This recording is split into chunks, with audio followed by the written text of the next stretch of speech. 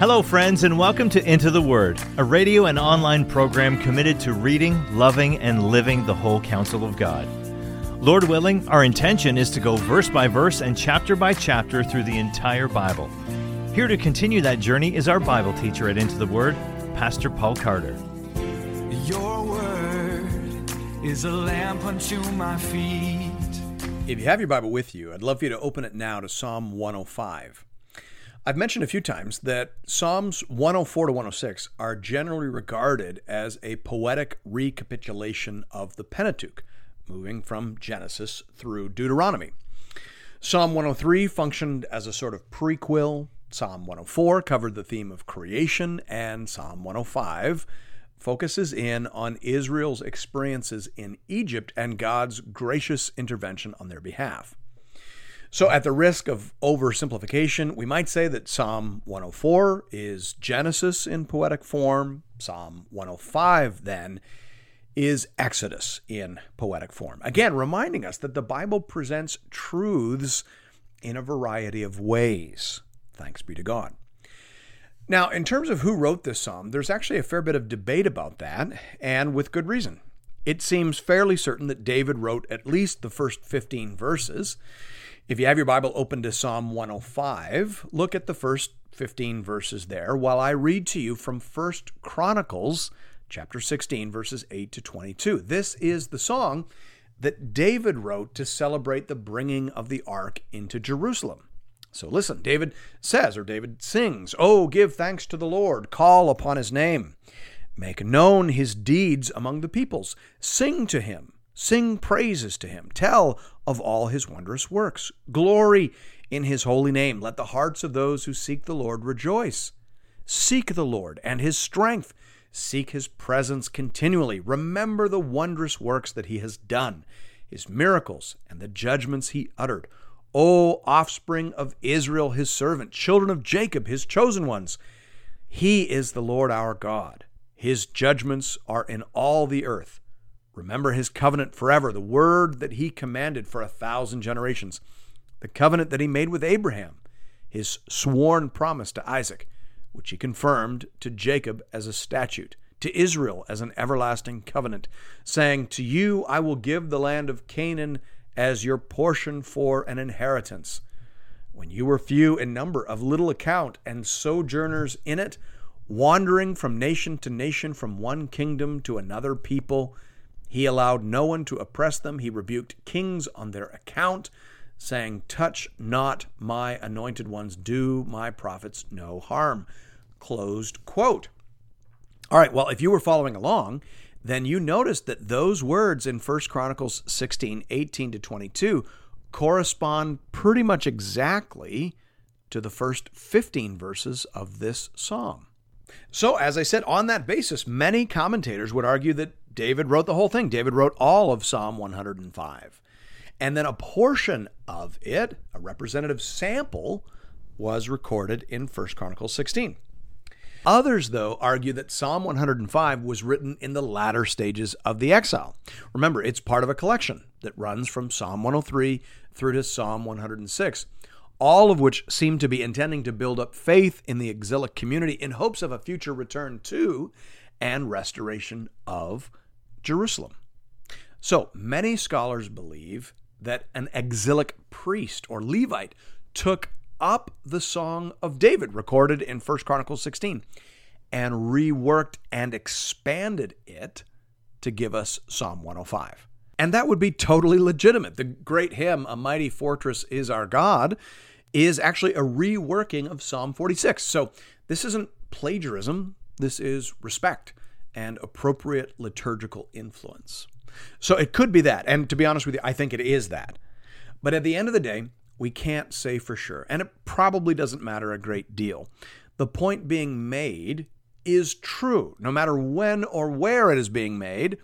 And that point is that God is deserving of our gratitude and praise, no matter where you are looking from or from inside what particular challenges. God has shown himself to be faithful in the past. God has proven to us who he is, and we owe him our trust, delight, and allegiance.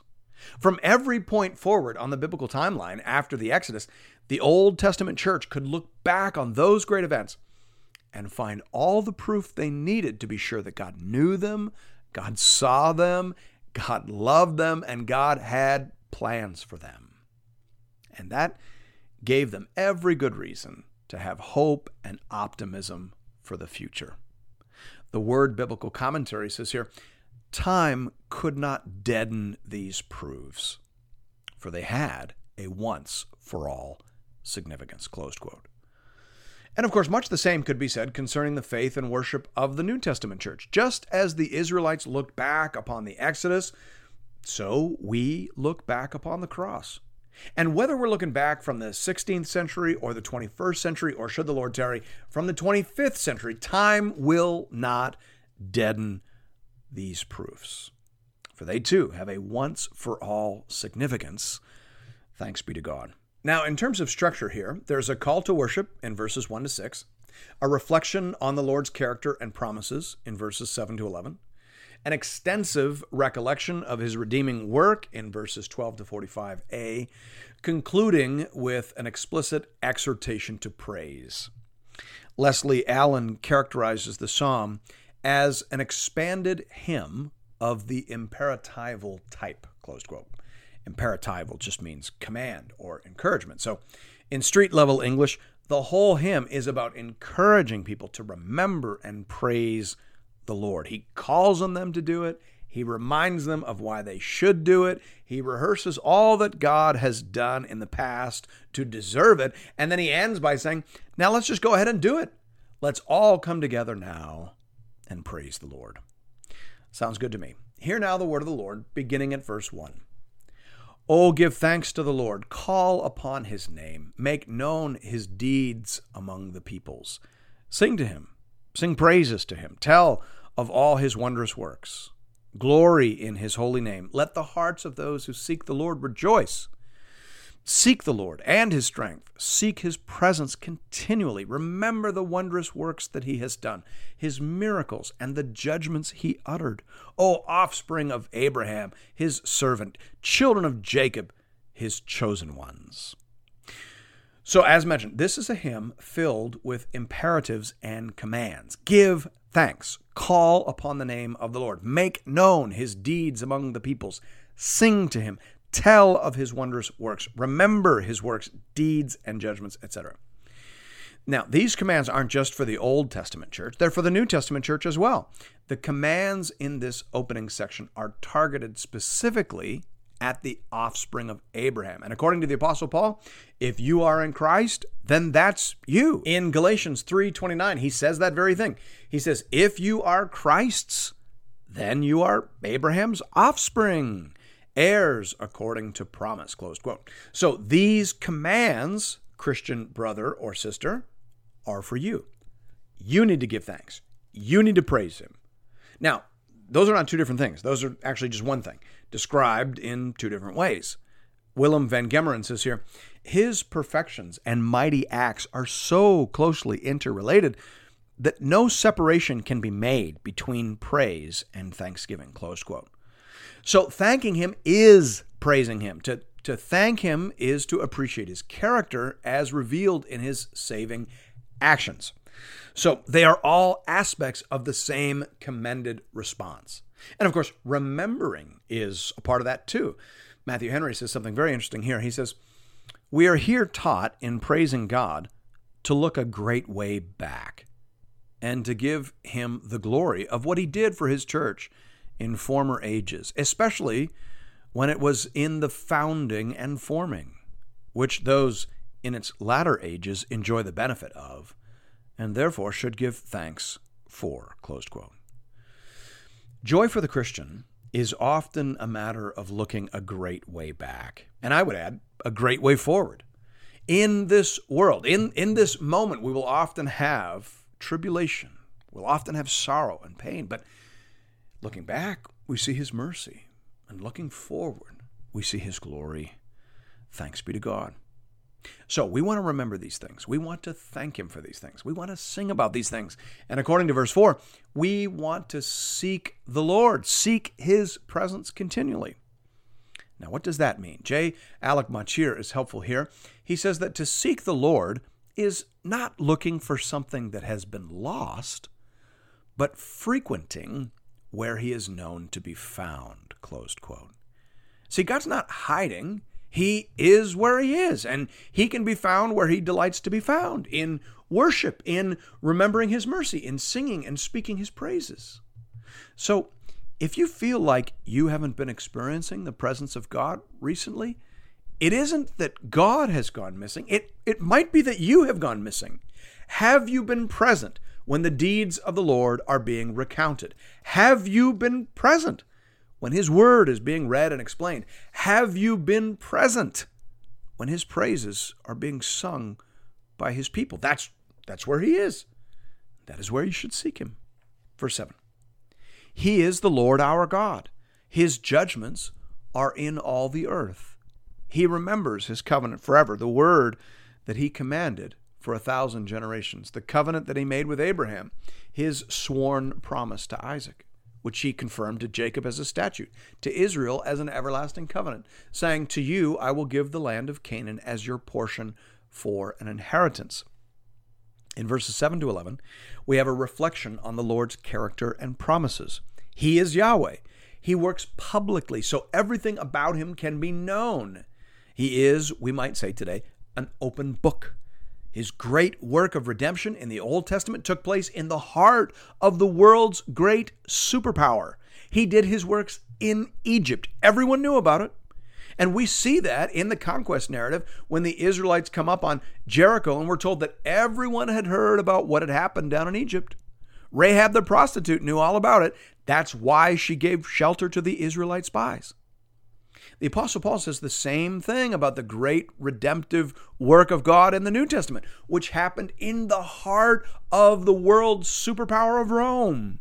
He says, while on trial before a Roman procurator and a Jewish king in Acts 26, he says, for the king knows about these things, and to him I speak boldly, for I am persuaded that none of these things has escaped his notice, for this has not been done in a corner, close quote. See that? God doesn't hide his redeeming work. He does his work. He performs his actions in the most public way possible. He is transparent. He is faithful. He makes a promise. He keeps that promise. Praise the Lord. Now, in verses 12 to 45, we have an extensive recollection of his great redeeming works on behalf of Israel. Verse 12. When they were few in number, of little account, and sojourners in it, wandering from nation to nation, from one kingdom to another people, he allowed no one to oppress them. He rebuked kings on their account, saying, touch not my anointed ones, do my prophets no harm. So here he begins with the story of the patriarchs, which, interestingly enough, he refers to as prophets. The Expositor's Bible Commentary takes note of that detail, saying, though the term prophet is only loosely used of Abraham as God's prophet, see, for example, Genesis 20, verse 7, the psalmist generalizes it to apply to all three patriarchs, closed quote. I think that's probably helpful for us to see. There is a specific use of the word prophet in the Old Testament, and then there is a general use. Now, by the way, we see the same thing in the New Testament with respect to the word apostle. There are specific apostles, those authorized by Jesus to represent him and to flesh out his teaching. And then there are general apostles. The word is used to describe church delegates in 2 Corinthians 8:23. The point is that there is a sense, a general sense, in which all of God's people are prophets, in that God speaks to them in particular ways. They are in relationship with the God who speaks. And so in that sense, they are prophets. Though, obviously, there's an office and a set of expectations that go along with that office in the Old Testament. Here, though, we just want to see that God has been watching over his people and guiding them through this dangerous world right from the beginning. Verse 16, when he summoned a famine on the land and broke all supply of bread, he had sent a man ahead of them, Joseph, who was sold as a slave. His feet were hurt with fetters. His neck was put in a collar of iron, until what he had said came to pass. The word of the Lord tested him.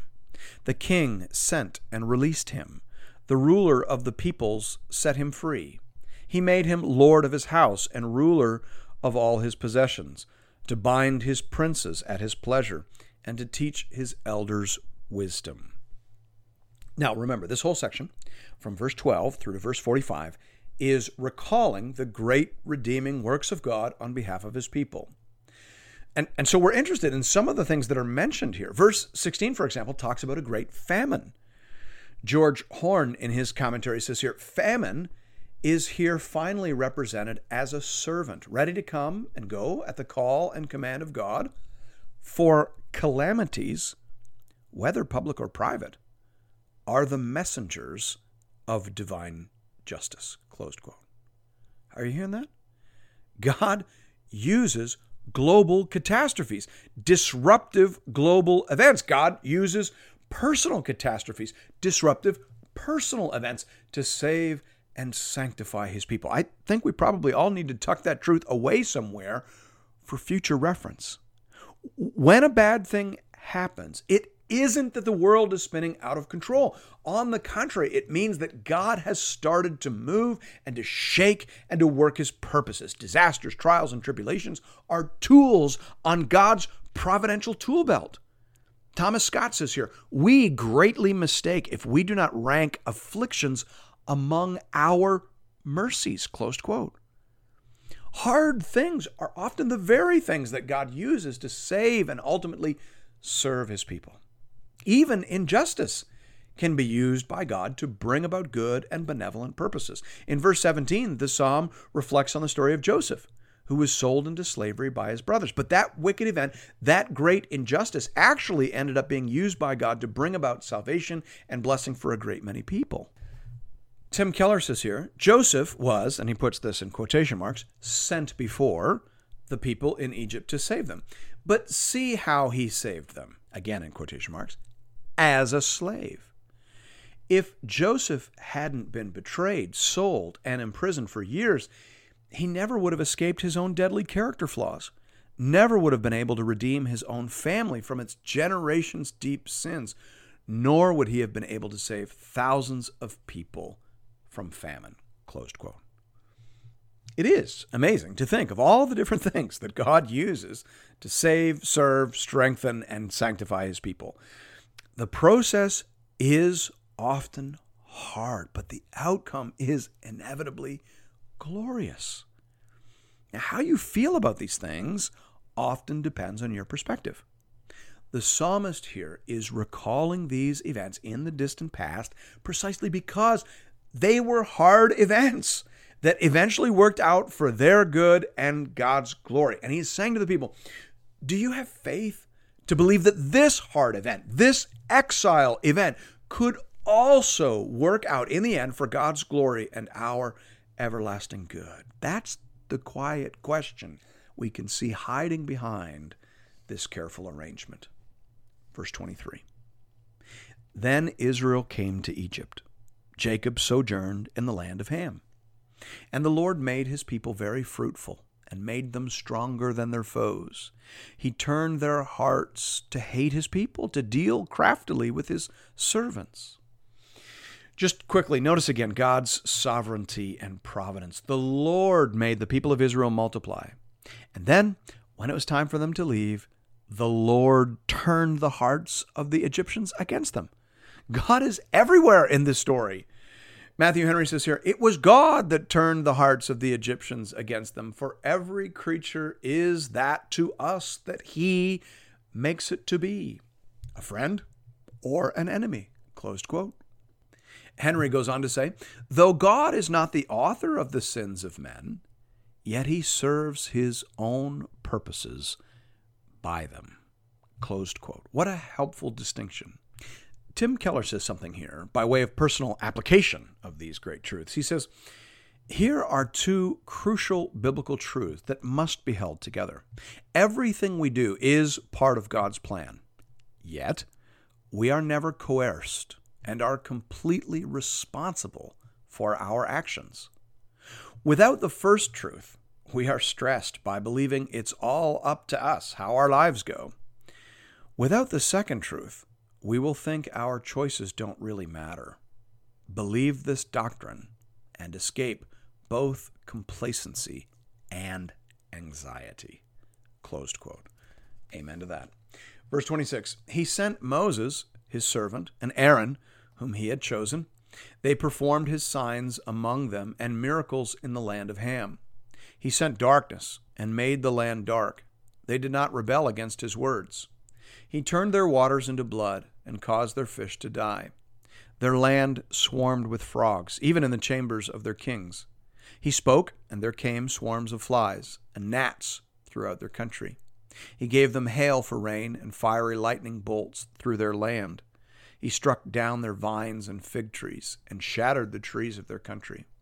He spoke, and the locusts came, young locusts without number, which devoured all the vegetation in their land and ate up the fruit of their ground. He struck down all the firstborn in their land, the first fruits of all their strength. Now let's just notice here that in this poetic treatment of the Exodus, the author only mentions 8 of the 10 plagues, and the plagues that he mentions are given out of order. And that's just a reminder that the poetic genre differs from the historic genre, and that ought not to cause us any alarm whatsoever as Bible readers. The point here is that the Lord used these great events to show his power, to destroy their idols, and to set his people free. Thanks be to God. Verse 37. Then he brought out Israel with silver and gold, and there was none among his tribes who stumbled. Egypt was glad when they departed, for dread of them had fallen upon it. He spread a cloud for a covering, and fire to give light by night. They asked, and he brought quail, and gave them bread from heaven in abundance. He opened the rock, and water gushed out. It flowed through the desert like a river. For he remembered his holy promise, and Abraham his servant.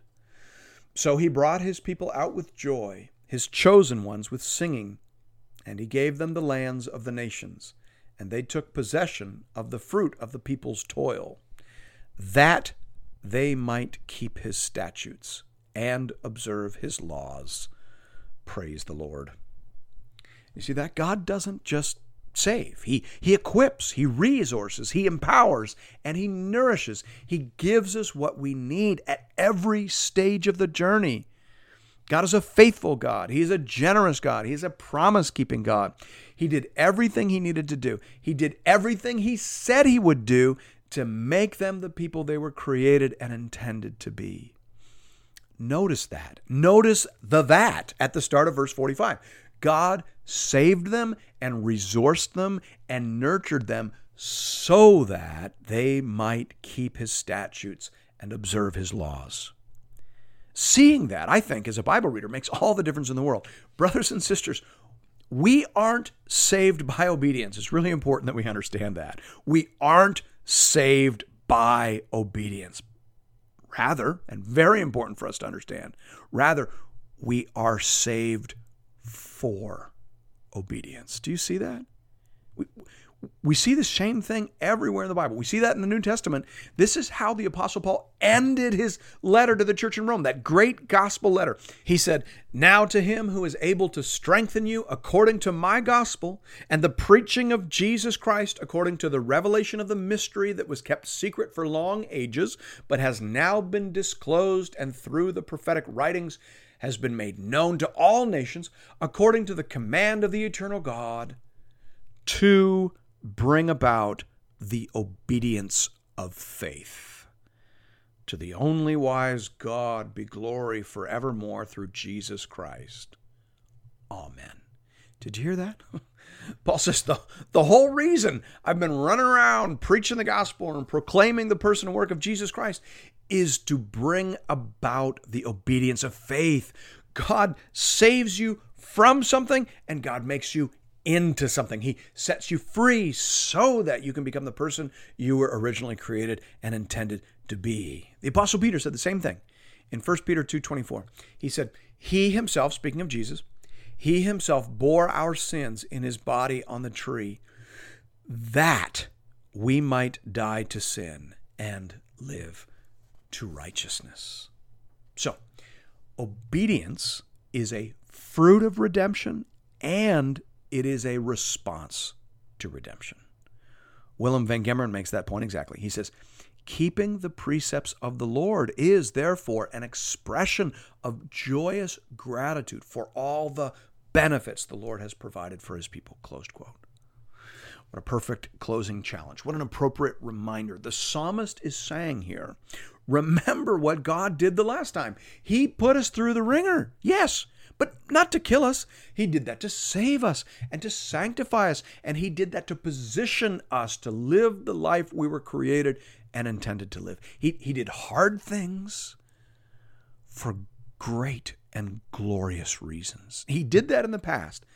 And I believe he's doing that again through these present challenges. So lean in, hold fast, let the exile do its work. Let the discipline produce maturity, gratitude, and obedience as it has been designed and ordained to do for his glory and for our everlasting good. Thanks be to God.